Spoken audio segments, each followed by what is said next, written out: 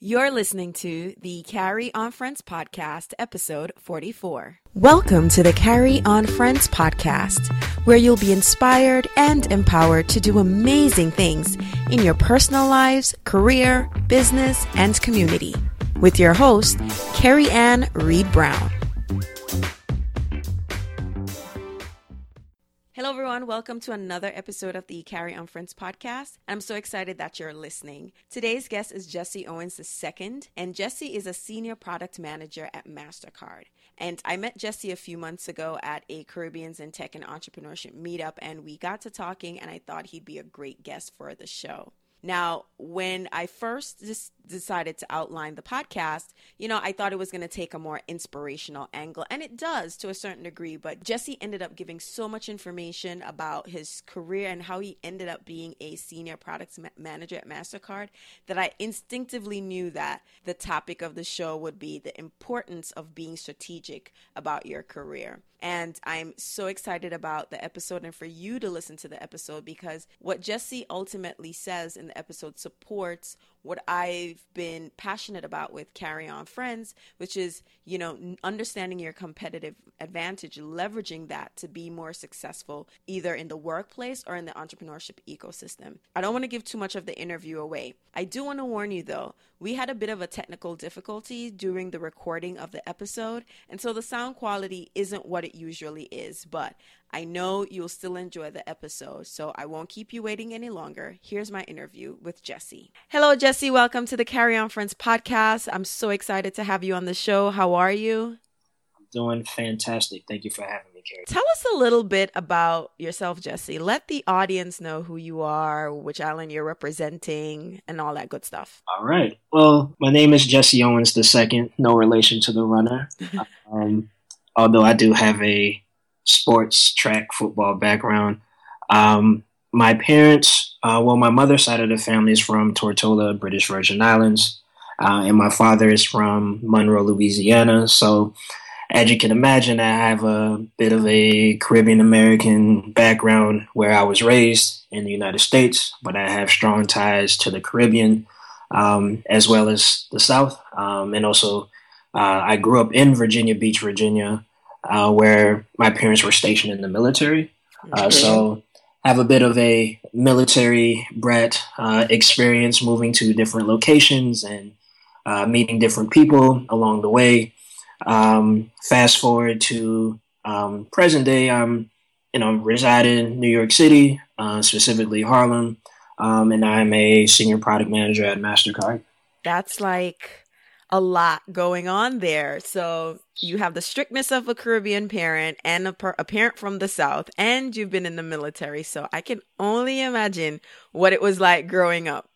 So tell me a little bit about what it means, or what do you do as a senior product manager of digital payments at MasterCard? What is that job about?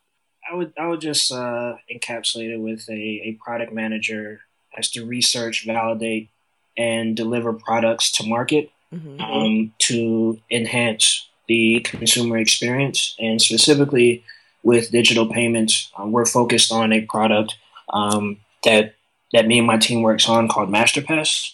And MasterPass is a digital payments product that allows consumers to transact online, in store, as well as through their mobile app. With addition to that, adding in some of the security features that you may see on chip cards, and making that a part of the payment experience to further extend our brand as MasterCard is being the leader in payments, as well as securing consumer information. That's awesome. So tell us, how did you end up in this role? What was the path to being the senior product manager at MasterCard? That is an excellent question. It wasn't a clearly defined path how I got into product, but I'll just take you back to upon graduating from undergrad. So I received my undergrad at Norfolk State University with a degree in computer science. Soon after that, I began working at JP Morgan as an engineer in their asset management line of business. So I spent some time as an engineer, and it was a great experience. And you really appreciate how finance works globally, working on the tech side of things and supporting numerous trading desks globally. And then I started to, so that was around 2007. And then, 2008 happened, and, this was essentially a global collapse of the economy. So this was a interesting point in time where, a lot of folks were displaced. A lot of downsizing was happening, but because I was very young, I felt like that was an incentive to keep me around because I was so young, and then that I was felt like I was fairly proficient in the technologies, and so continue on my path as an engineer. And so fast forward, I transitioned into a role as a technical business analyst in the investment bank, where I was working in securities lending and working with our developers, our program managers, as well as our executives on defining requirements, how we want to rebuild our existing securities lending system.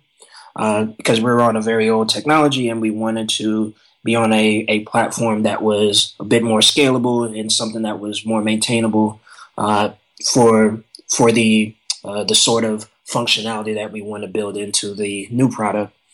So at that point, I was about 5.5 years in my career, and I really had a strong desire of being in a role or being in a culture where we were very scrappy, innovative, really moving with the market, and really being on a product that was truly consumer facing. Because a lot of the products I was working on at JP Morgan, it was very internal, and my customers were traders or program managers.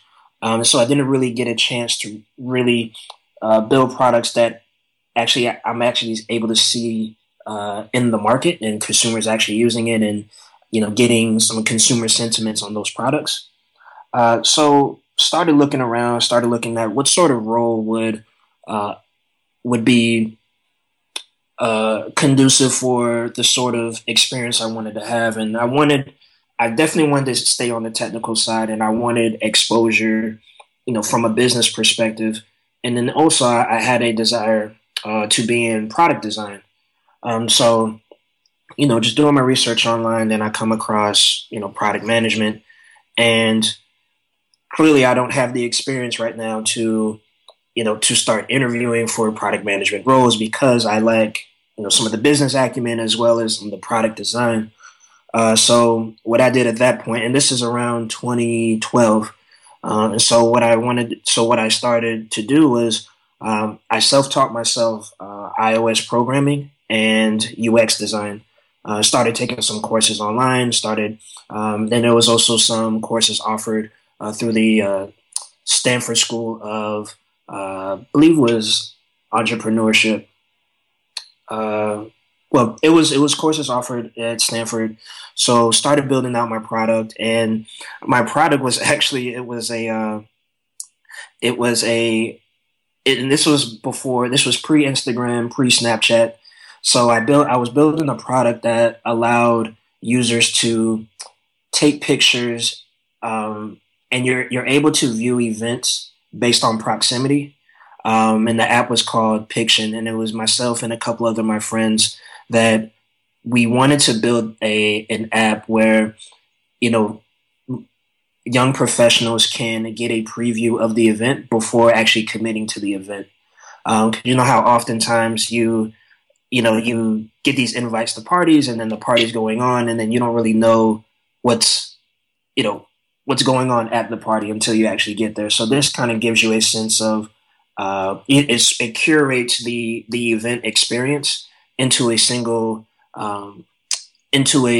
single user interface that consumers or users of the app can get a view of the event without actually being there. And so with that, I began using that as my way of pitching my skill sets of being a product manager, to the point where, I'm going to meetups and I'm just talking to strangers, just, hailing people on the street, just getting their feedback on, the idea and the experience that we would want to build for this product. So we was going through the mechanics of building a product where we were, building out prototypes, getting early validation, iterating over the feature set, and then demoing the product at various forums, at meetups or at events, and getting feedback from that perspective. So that allowed me to sort of hone in on some of the core skill sets that is required to be a product manager, which led me to a conversation that I was in at a meetup with a co-founder of an education tech startup called Imagine Easy Solutions. So I spoke with the co-founder, conversation went well, and it was my thoughts that, they were just interested in the product and just wanted to learn more about it. So they invited me to their office, and, I presented a demo in front of the co-founders and as well as the engineering teams and sales, marketing. They really loved the product, and that ultimately led to a job offer on the spot. And this was something that was totally unexpected because, I was just going there just to demo what I had built up to that point.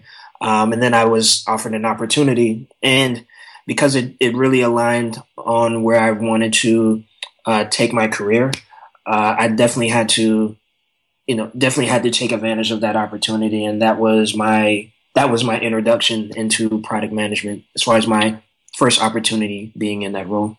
So you just said a whole lot.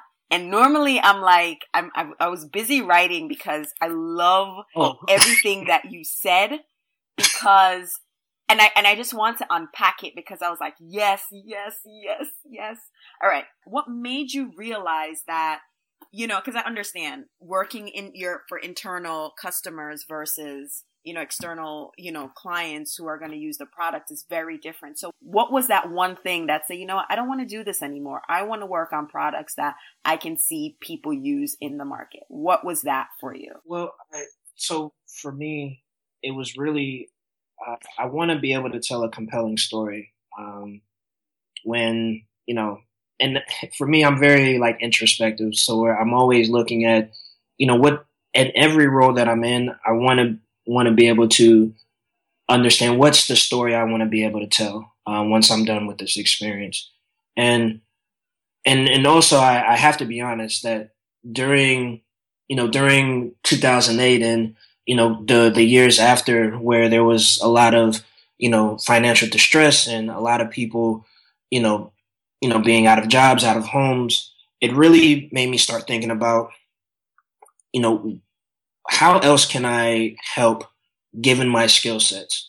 And is it working in finance, or is it really building products that actually delivers value to the everyday consumer, the everyday user? And so I wanted to really be able to tell a story, and and at that point I was thinking about, all right, if I was to leave finance, what are three things or three sort of problems that I want to have an impact on? And at that point, it was education, music, and healthcare. And so I think that's very important when you're thinking about making a transition, is identifying what sort of problems you want to solve once you leave a particular industry or a company, and making sure that aligns with your own personal goals. Because those are three sort of avenues that I'm very passionate about. And so it just so happened that education happened to come up in my transition, where that's how I was able to land the product management role at the education tech startup, because I truly feel that education is the key for longevity for not only for professionals, but also for children, parents, just anyone that's, if we're existing, I feel like education is something that's paramount. And so it just so happened, and I was just blessed to have the opportunity to work in education and delivering solutions to help with the research and information literacy for high school and college students. So that was essentially my role at Imagine Easy Solutions, was to build products and solutions to address those pain points in regards to research and information literacy. So what I heard was the first thing you did was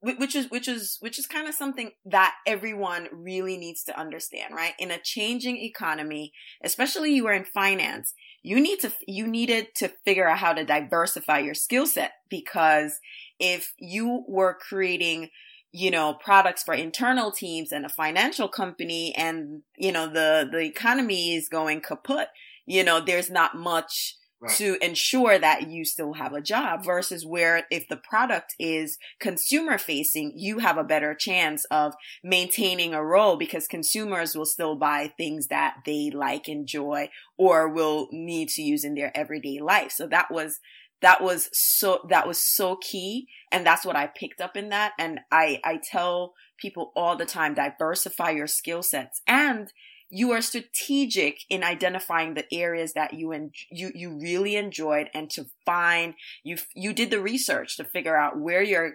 deficiencies were, and try to fill that gap by doing the research and doing all the work. So you're like answering questions that I had like way down in the interview. So it's really amazing how, you can plan your career. And I think the challenge people have is that in the direction you took, it doesn't mean that it's in months. I don't know how long it took. Maybe you could tell me that. What was the time between, okay, hey, I want to work on consumer products, to actually building your app, getting the job at the tech startup, to now that you are at MasterCard? That's about what, like 5-6 years? Yes. Yeah. And so it's understanding that the journey to the career path that you're going for, it's not an overnight thing. It's going to take intention, planning, some continuing ed certificate course. And the other thing you talked about here is, making those connections. So going back a little bit, you mentioned at the very top of the conversation your mix of the Caribbean background. Your parents are from the South. You're an Army brat. In all of this navigating through your different roles, what role did culture play, the culture in terms of your Caribbean culture, how you were brought up, and, just how, just being in the military, how did that affect you in terms of settling in, or how did that help you approach your career transitions? Wow. So my culture background is one of hard work and perseverance. Both my parents did not come from wealthy families. So hard work was definitely something that was amplified in my family, because nothing's given to us, as my parents like to, they were very adamant on, if it's something that you truly want, you have to work hard for it, and really knowing what you want, and then just being very steadfast in your pursuit to achieve that. And with my family, like, they were very blue collar, where, my grandfather's, he's a well-known fisherman on the island. And my father's side of the family, they used to work out in the fields, picking cotton. So that's very humbling. Just knowing like where my family's from and the sort of work that they had to put in to achieve the monetary success that they're able to experience. So for me, how that resonated to me as a child growing up is that, like, I don't want to disappoint, my family or my culture because of my lack of hard work. And that was something that, you can tell me that I probably need to improve. I may probably not be the most articulate. I may not be the brightest, so to speak. But one thing that I would make sure that, that I was the hardest worker. And so, and with that renders a lot of value as well, because you're able to outwork your peers, you're able to identify opportunities for yourself that you can ultimately improve. And so for me, I had a mentality of I always want to feel like I'm in a mode of constant improvement. And I'm always self-reflecting on myself on what can I improve on. And it all correlates to the hard work that was infused in me growing up as a child. And that's evident now. Even the stage that I'm at in my career, I'm always trying to identify areas of improvement and doing self-reflection and always trying to collect feedback from people that I work with, even my friends, family, on things that I can do better. Because I always feel like you're always in a mode of constant refinement. Love that. You said something earlier, which I think a lot of Caribbean children, I'm still a child. I have a mom, so you'll always be a child, even though if you're an adult. Indeed. It's never wanting to disappoint them, because you really know what they had to go through, where they're coming from, and you know that their hopes and dreams and all the hard work was put into you. And so instinctively we are working not just for ourselves and to survive, but I think I can, at least for myself, for a very long time, I never did anything for myself. I did it for them first, and I considered myself after. It was just like, all right, I'm doing this because, and it's a double-edged sword, because after a while you tend to, at some point you have to say, well, I kind of have to do things for myself. But the fact that we do it for them first is or a drive for excellence, regardless of what we do. So I'm really glad you said that, because sometimes I feel it's just me, but you saying that just reminds me that, we might come from different islands, but we all have that thing where it's like, we're doing this for our parents because, we know how far they're coming from. So Right. Really, really amazing. All right. So Jesse, I'm going to go back a little bit, because oh my God, you said so many amazing things. I need to go back and unpack that a little bit. All right. So I'm going back to the story where you transitioned and how you mapped everything out and the 3 things you identified. Let's talk about Piction. How long did it take you to develop the app, build it, and are you still building apps? Tell us a little bit about that. So Piction came to fruition. It was myself and two other friends of mine. We were, just talking about the idea, and we felt like it would just be a cool app for not only young professionals in New York City, but we felt like this would be applicable to any metropolitan area that has a vibrant, event social scene. So we were, thinking about the idea, and so I'm in I'm in my process of attempting to make a transition. So this was something that we were working on over weekends, sometimes late nights. And so I guess the time that it took, and so just to preface this, so the app never made it to the App Store. But what we did, we had a prototype that we were in refinement to bring to market. But what was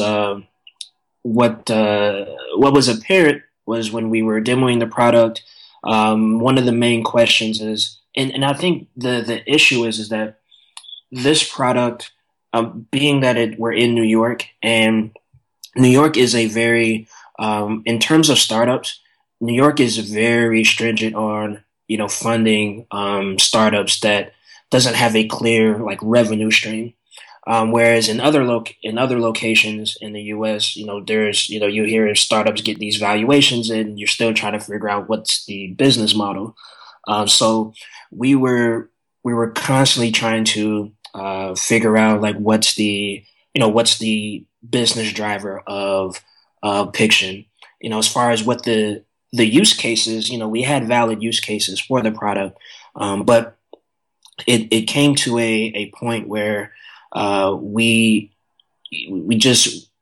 were unable to sort of determine what would be the revenue drivers for an application like this. And given that we're basically on the heels of the Instagrams, it was hard to really drive preference to this application when you have Instagram in the market. And at that point we were, we all felt like it was a great idea, but we also had other interests as well, and so we just decided just to put the project or the product on pause. But we basically used an entire year to go through that whole process of developing the product, getting the validation, putting together our pitches and showing up at different events and collecting feedback. And ultimately what occurred is that, we were able to understand where this product had fit and where it was able, where our product sort of lacked in terms of what is some of the business viability of this product. And so at the end of the day, we all realized that, and it was just a situation where we definitely enjoyed the experience because it was something that was very impactful for all of us, just going through that whole process. And then, just getting that validation that, and sometimes you need failures to really help refine your way of thinking on building products and how you approach developing products. And so that was something that definitely resonated to me. And then at the end of the day, we, just decided not to pursue the product anymore. But through that experience, we were all able to, build out those mechanics of developing products. I can imagine that this experience was really a foundation for you in terms of your current role and understanding, going through that year of building out the program, understanding use cases and how people interact with it. So I'm, like you said, this 1 year, while it never made it to the app, you failed up, because you use that experience to springboard you into giving you more insight as a senior product manager. The other thing, though, for I think the previous the Caribbean in Tech and Entrepreneurship meeting, there's a group of gentlemen, I can't remember their names. They have an app.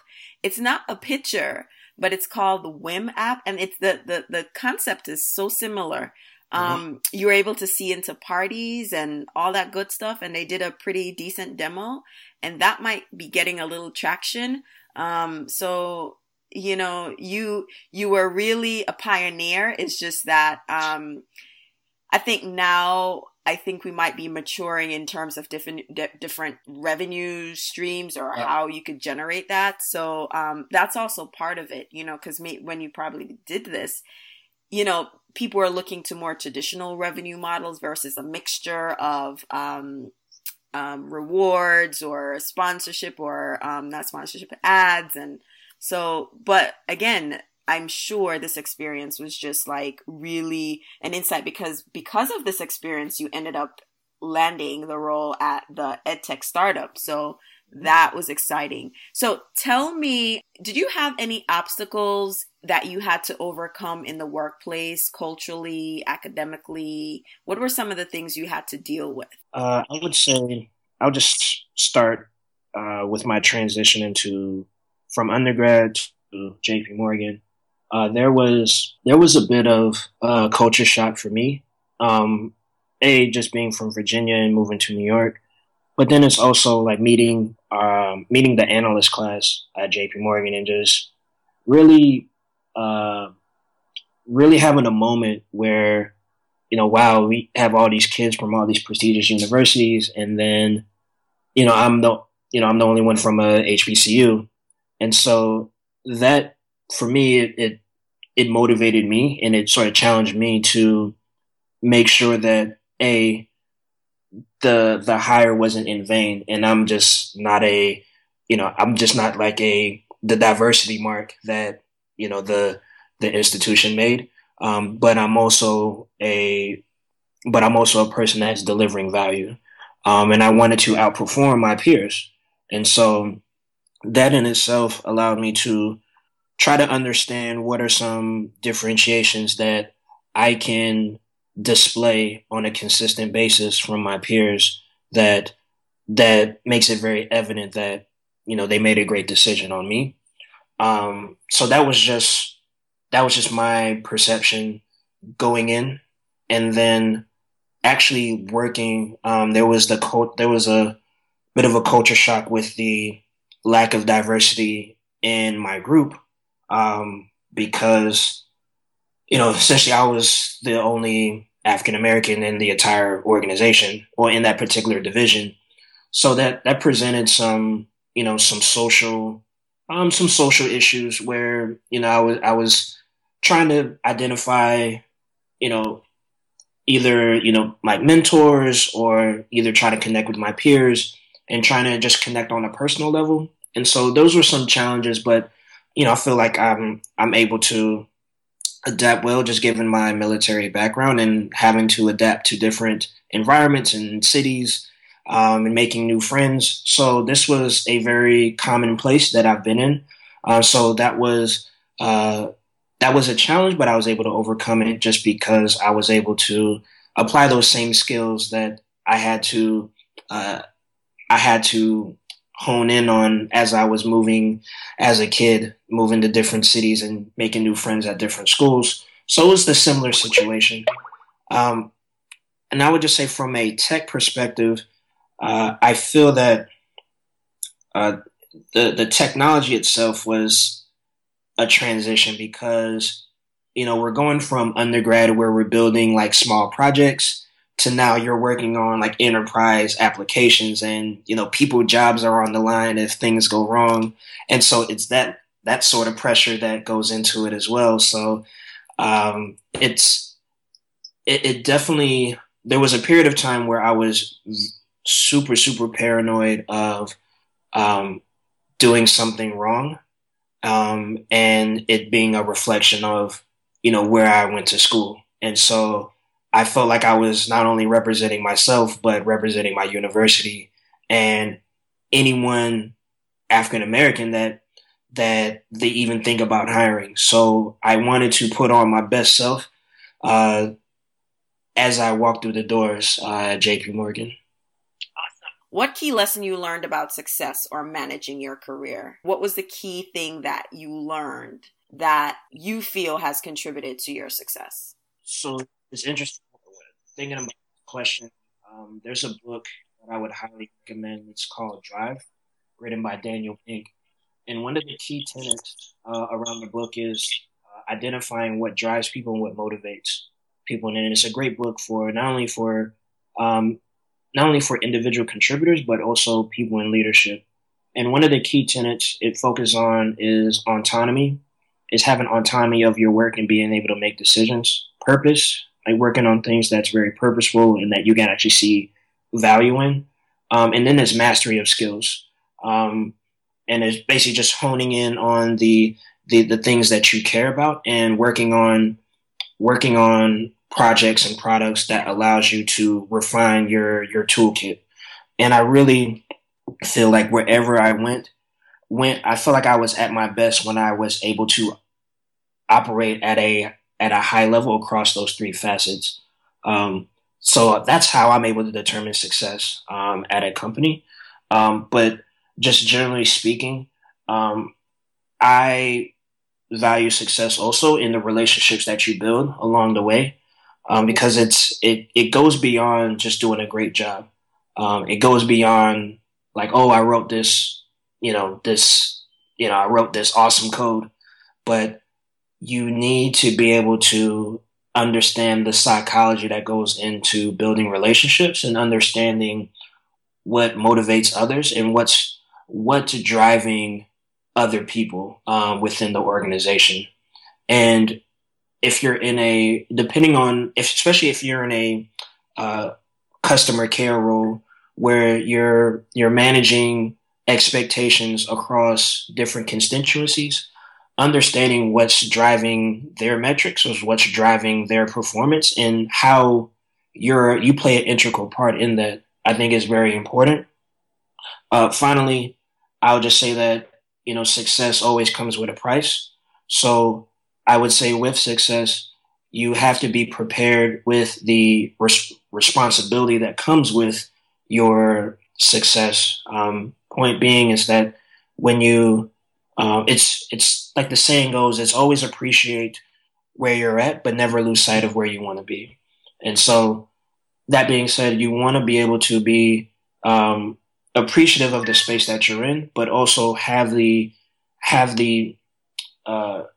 the clarity that once you do ascend in your career, there's gonna come with more responsibility. So that's definitely things to take into account once you obtain different levels of success. Is that much is going to be expected out of you, and you have to be prepared for that and know how to navigate those conversations and build those, or sorry, manage those relationships with the people that are invested with what you're doing. Man, the thing that I'm going to highlight here, which I think is a challenge, it's one of the things I talked about at the last site meeting, and you just touched on it. You know, the psychology of the relationships that you build at work, because typically, you know, we are loners, we stay by ourselves. Caribbean people, they don't talk up much. Not all of us, but, you know, generally, but understanding the value of those relationships and why you want to have those relationships, and understanding that those relationships don't mean, you know, oh, we're best friends, but it's important that if you're working with these people at least 8 hours a day, 40 hours a week, you know, cultivating a relationship, because, you know, there's a certain level of success you want to attain, and understanding that your coworkers will be part of you being able to attain that success. You can't do it alone, you know. So I really, really like that. And the name of the book is Drive by Daniel. What was the last name? Daniel. Pink? Yes. Okay. Definitely add that to my list. And I love the other thing that you said, you know, be prepared for the responsibility, you know, of success. You know, and appreciating where you are, but never losing sight of where you want to go. I just love that. It is really key for us to be very strategic about our career, the direction it has to go, and understanding that when you are strategic and you do plan, you know, it's going to take some time, but if, you know, and part of that too, when you do plan, you have to have a little sway room in that plan, because, you know, different things might come up. But so that's such an amazing lesson. And thank you for this book. I love reading books. So thank you. I'm going to add it to my phone in a few minutes. So, so, all right. What's the best piece of advice you've ever received when it came to your career or personal life? You know, as you're going through life, I would say, look how you can add value to others' lives, because that's where you start to see that's when you start seeing the success and recognition come into fruition, when you're being basically you're being a servant, not necessarily like you're submissive, but being able to look up, around, and below you to see how you can add value in someone else's life. And so I take that from a personal perspective, because I'm very adamant about mentoring and mentorship, and, you know, and just giving my time and energy to people who aspire to get into tech. But if we're talking about in the workplace, if I'm walking around and I see someone working on a particular project, and I've identified a way of how they can, you know, better optimize, their productivity, or increase their productivity rather, I will want to share that information with them so that they can do their job better, so that we can all come up together.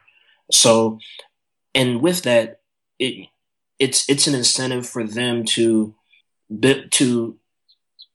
sustain that relationship with you, because you've done something for their life, or you've done something in their role or their job to allow them to be more proficient. And so I would point to that as that was one of the key advices that I've gotten early in my career, and it's, you know, proven to do very well. And I think it can apply to your personal and your professional life. That's an amazing advice, because it's not so much what you can get, is what you can give, and in the process of giving, you're also receiving. There's this amazing thing that happens when you help other people. You also benefit just by the behavior. I feel excited when I help other people. It's just, it's just like, wow, not for me, but it's the feeling is just, I can't explaining. It's like seeing someone else happy, or they have joy, or I've helped them with a situation, seeing how much better they feel, or how much, like you said, more productive or more successful, that brings me joy. So, it's, in church they call it, or I guess that's where I hear it most, it's called servant leadership, right? You're in a leadership role, but you're serving others in their pursuits, if you are able to give them resources to help them advance in their pursuits. So I do agree with that, and I do enjoy that. And thank you for, sharing that, because, it doesn't apply to, jobs that people think are like around social work, or people, even in the tech industry, in any industry, it doesn't matter. Helping people before, putting, their needs, before yours, and ultimately just doing it just because you really want to, goes a long way in helping each other grow. So very, very excited you said that. All right. So what's the final takeaway that you would like the audience to know about Jesse Owens, and just anything you want to share? What's the one takeaway that people should have from this interview and from managing or navigating their careers? It didn't come easy for me. I came from humble beginnings, and I had to be humbled in order to come to some of these realizations that I mentioned earlier in this interview. I didn't have the most humility growing up as a kid. I would just say, from a humility perspective, I definitely needed some work around that. I definitely had a great foundation with my family, but I definitely needed some life lessons to experience in order to really appreciate some of the lessons that my parents were trying to convey to me. And I had some of those, just dating back to high school, where I going into my senior year, I had a 1.7 GPA, and, and still thinking that schools were still trying to pursue me, even though I was, a fairly decent athlete.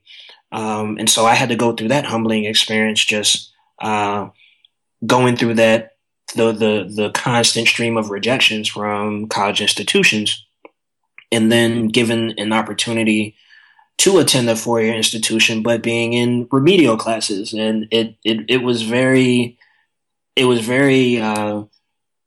inspiring for me to, and also it was a very reflective moment that I had, that there needs to be some changes in my life, and I need to do it now, because there could be some consequences if I don't apply myself. So, just to give that sort of background, but just a little bit about me. I'm a very, I think my journey is a journey that speaks about perseverance, and also it's one that I want to share my story with others, and also I want to help bring others up, because getting into tech and sort of navigating through your careers, and, understanding some of the social dichotomies that goes on in the workplace, it's not easy. And so I want to be able to share some of my stories and some of my opportunities and failures, throughout my career.